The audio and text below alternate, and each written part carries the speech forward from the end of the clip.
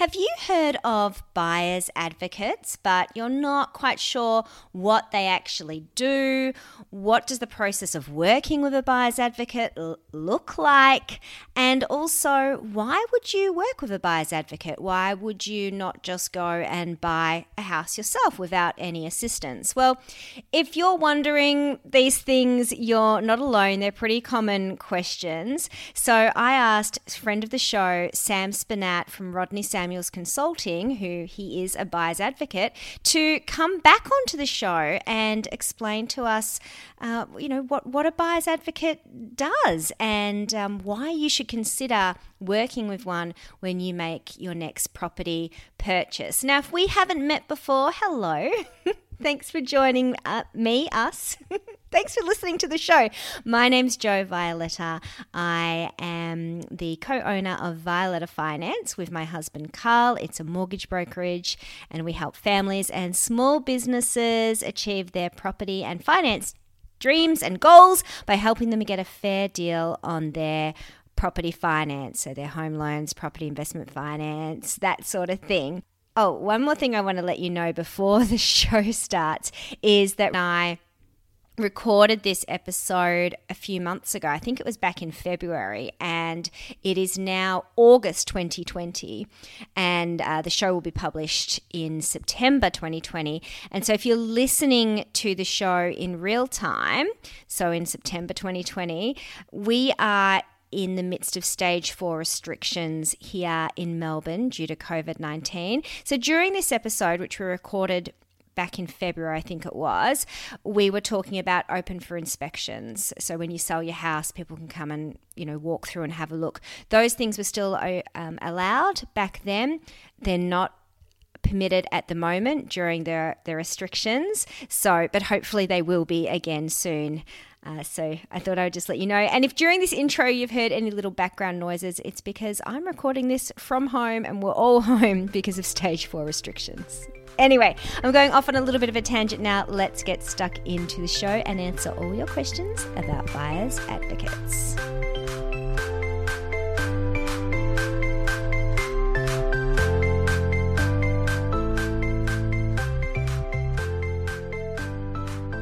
Hey Sam, thank you so much for joining me on the show today. Now, what we're going to chat about is why people should consider engaging a buyer's advocate. I thought you'd be the perfect person to speak to, seeing that you are a buyer's advocate, so you'd know the benefits. I think we might start off with what a buyer's advocate actually is and does, because I think buyer's advocates are quite popular and well understood in America, for example, but in Australia, I think it still might be a bit of an emerging industry. So, can you give us some clarification around what a buyer's advocate is? Sure. Look, it's a bit of a new industry in Australia. So basically, the way to think about a buyer's advocate is your representative to go help you find, buy, and secure the right type of property that meets your requirements. Now, be that for investment or home buyership, really the advocate is there to be your representative, where the sales agent, the person selling the property, is there to represent the vendor. So my job is to, when I meet with a client, the first question is, what are you looking for? What are you trying to achieve? And what are your goals out of this property? And obviously, home ownership should still be treated with an investment twist. It shouldn't ever just be, I just want a home, so it doesn't matter how it performs. It does. But really, then it's my job to go into the market, find the property that suits my client's needs, and then help them secure that property without overpaying for that property.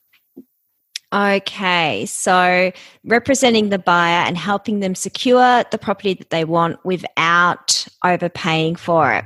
So when someone works with a buyer's advocate, what does the process look like? Like, how does it actually work?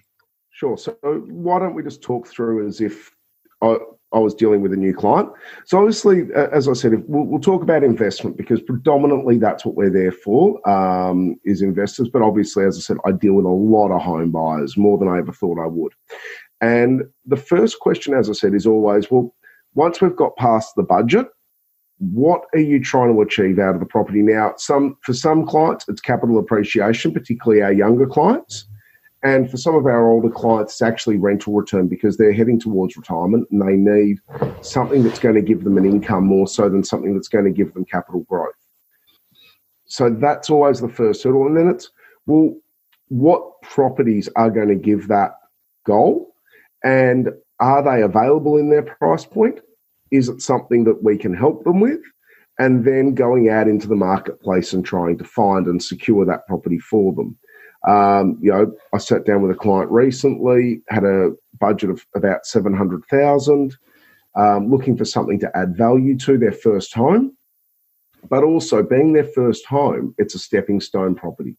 So we want something that in the future could either be tenanted out very easily because they may flip it into being an investment, or something that we can on-sell at the end of the day to help them leverage into the next bigger property for themselves.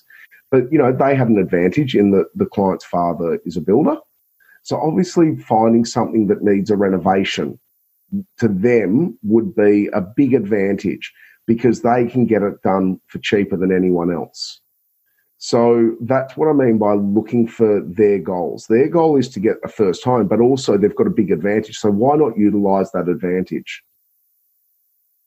So that would be one of, a way we start the conversation. And obviously it was talking to them about what properties would be in their budget, from what areas. If they sat down and said, well, I want South Yarra, well, we're not going to be talking about single front cottages, are we? We're going to be talking about 1 and 2 bedroom apartments. Same way as if they go over to Williamstown or Ascot Vale, we can start talking about villa units, and the same down south, be it in Brighton or in, Elstonwick or Carnegie. That's more of a villa unit market than an apartment market.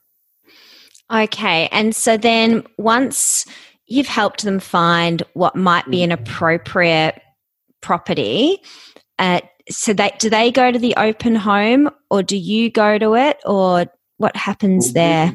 They can be, I often say to clients, you can be as involved or uninvolved as you like. Some clients, literally hands in the air, not interested, mate, call me when you find something and then we'll have a chat. Got a great client like that at the moment. I don't think he's ever even looked at one of the properties I've bought him. He may have driven past them. Really not interested, which is fine. But then in the same breath, I have other clients who want to be out there on the Saturday with me. I don't mind if they want to come and look at other things with me to get an appreciation of how I operate. So they might jump in the car with me on a Saturday morning and come and look at 5 or 6 properties. A couple of them might be for them. But I'll also be looking at properties for other clients while I'm out and about because I can't just dedicate a whole weekend to one client for obvious reasons. So no, they do come to the opens. Normally, I'll try and actually already have looked at the property before I take a client with me because then I'll be able to assess whether they're wasting their time or not. Because there's nothing worse than when I go look at a property that I think might be all right and the client's begged me to tag along and we get out the front and I'm like, I'm so sorry because I can even see it's horrible from the street and I'm not going to let you buy this. And you kind of, walk in, head down, go, oh, yeah, great, this is revolting, let's leave. And they might have come from half an hour away just to come and have a look at it. So I try and cover the properties off before they come and have a look at them. Okay, all right, that's good. And then you know the right questions to ask that real estate agents. You usually would often have a relationship with many real estate agents, particularly considering that you also offer vendor advocacy. Exactly. And then so the right questions to ask them, and then can also negotiate with them in a private sale, I'm supposing. But if there's an auction, do you also bid on the client's behalf? I've asked you about 7 questions in that one sentence. Yep. So I'll start at the start. So look, you're right. I do tend to know the agents. And if I don't know that agent, I'll know someone within the firm that I've dealt with previously where I can kind of say, well, hang on, look, have a chat to this person, let them know I'm not going to waste their time. And it just gives them some confidence in who they're dealing with as a known quantity, and vice versa. I could speak to one of the agents there and they could go, just be careful for XYZ reasons. And that does happen. Not all agents are really that conscionable.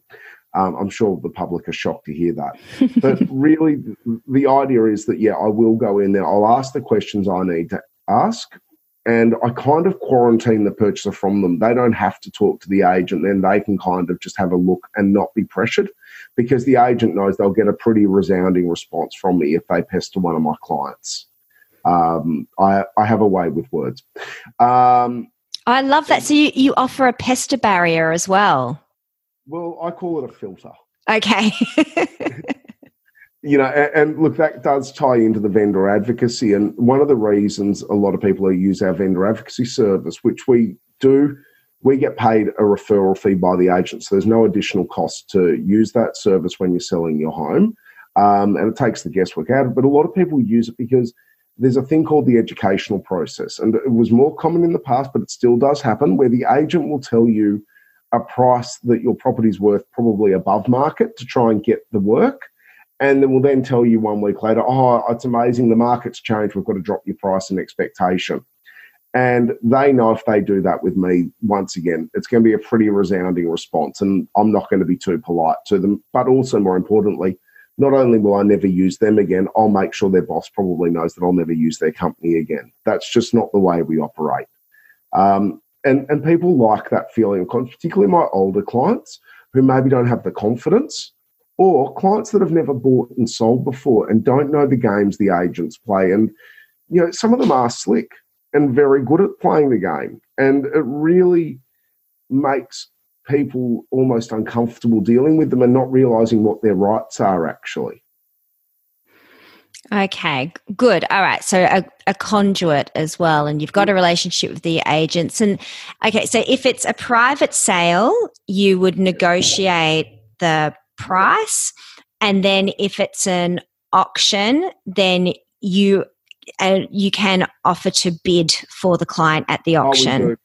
We always bid for our clients on their behalf and do the negotiation. That's part of the service of the package. So, we'll attend the auction on your behalf and bid, or do the private sale negotiation.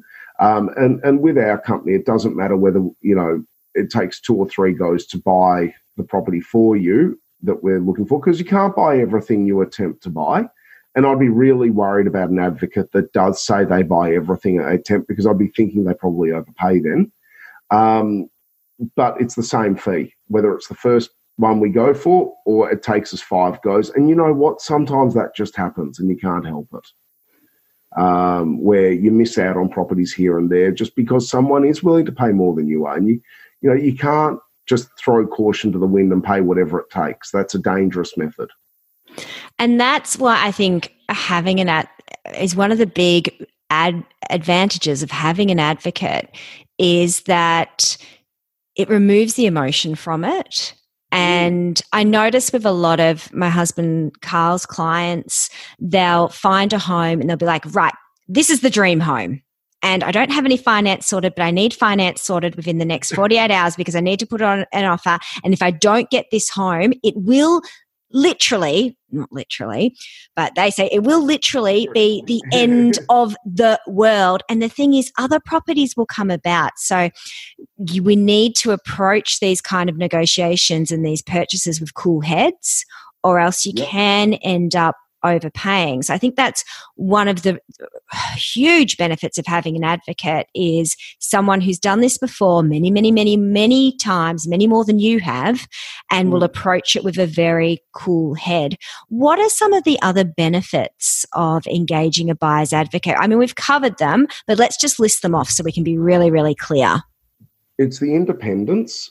You're not seeking advice from someone who has a vested interest in working for the vendor, not you. It's also not wasting your time. So you're not looking at things that are priced above your price point, and therefore you don't end up chasing the market. Now, in a growing market, that can be really dangerous, because you might start off thinking I can buy what I want for 700 or 800 or what have you. But then all of a sudden, if you've spent 6-12 months looking, you're all of a sudden priced completely out what you could have bought 12 months ago.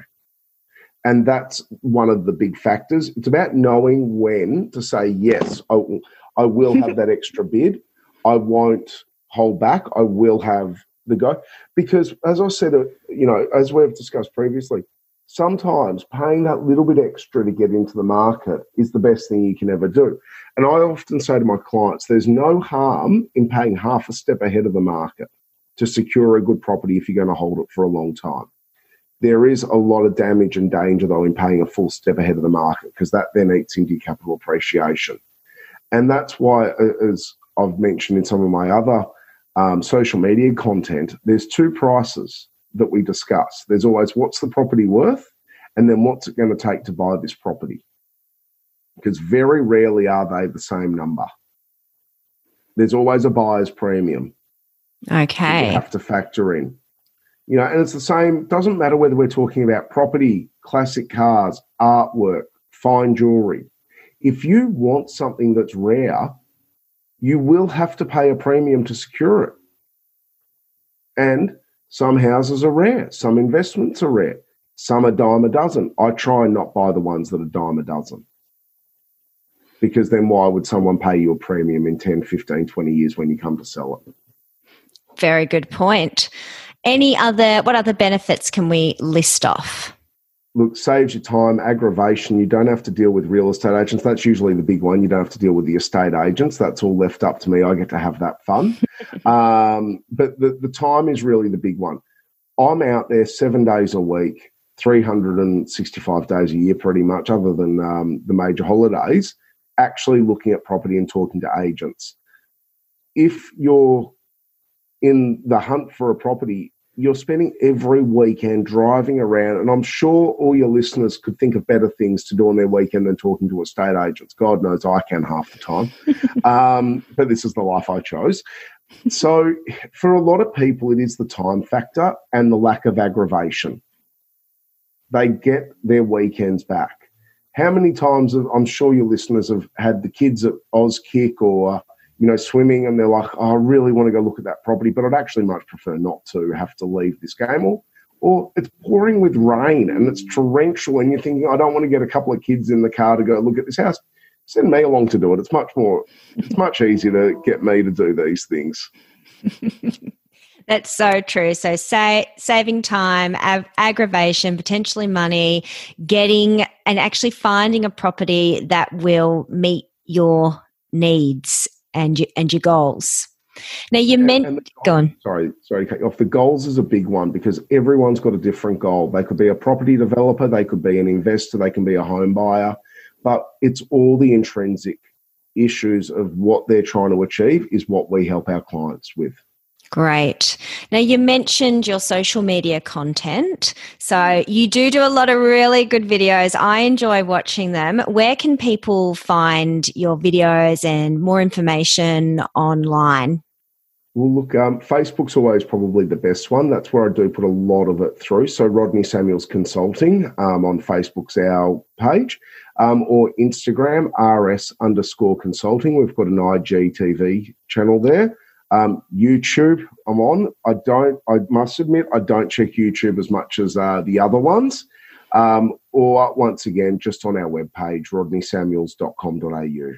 Brilliant. Well, that is fantastic. Please do make sure that you go and check Sam out and connect with him online. Thank you so much for joining me, Sam, and I look forward to chatting with you again very soon. Thanks, Joe. Great to be here. Thanks for joining us on the Dream Home Movement. Be sure to come over and say hi on Facebook and Instagram. I hope that your dream home projects are going well, and I look forward to chatting with you again next week.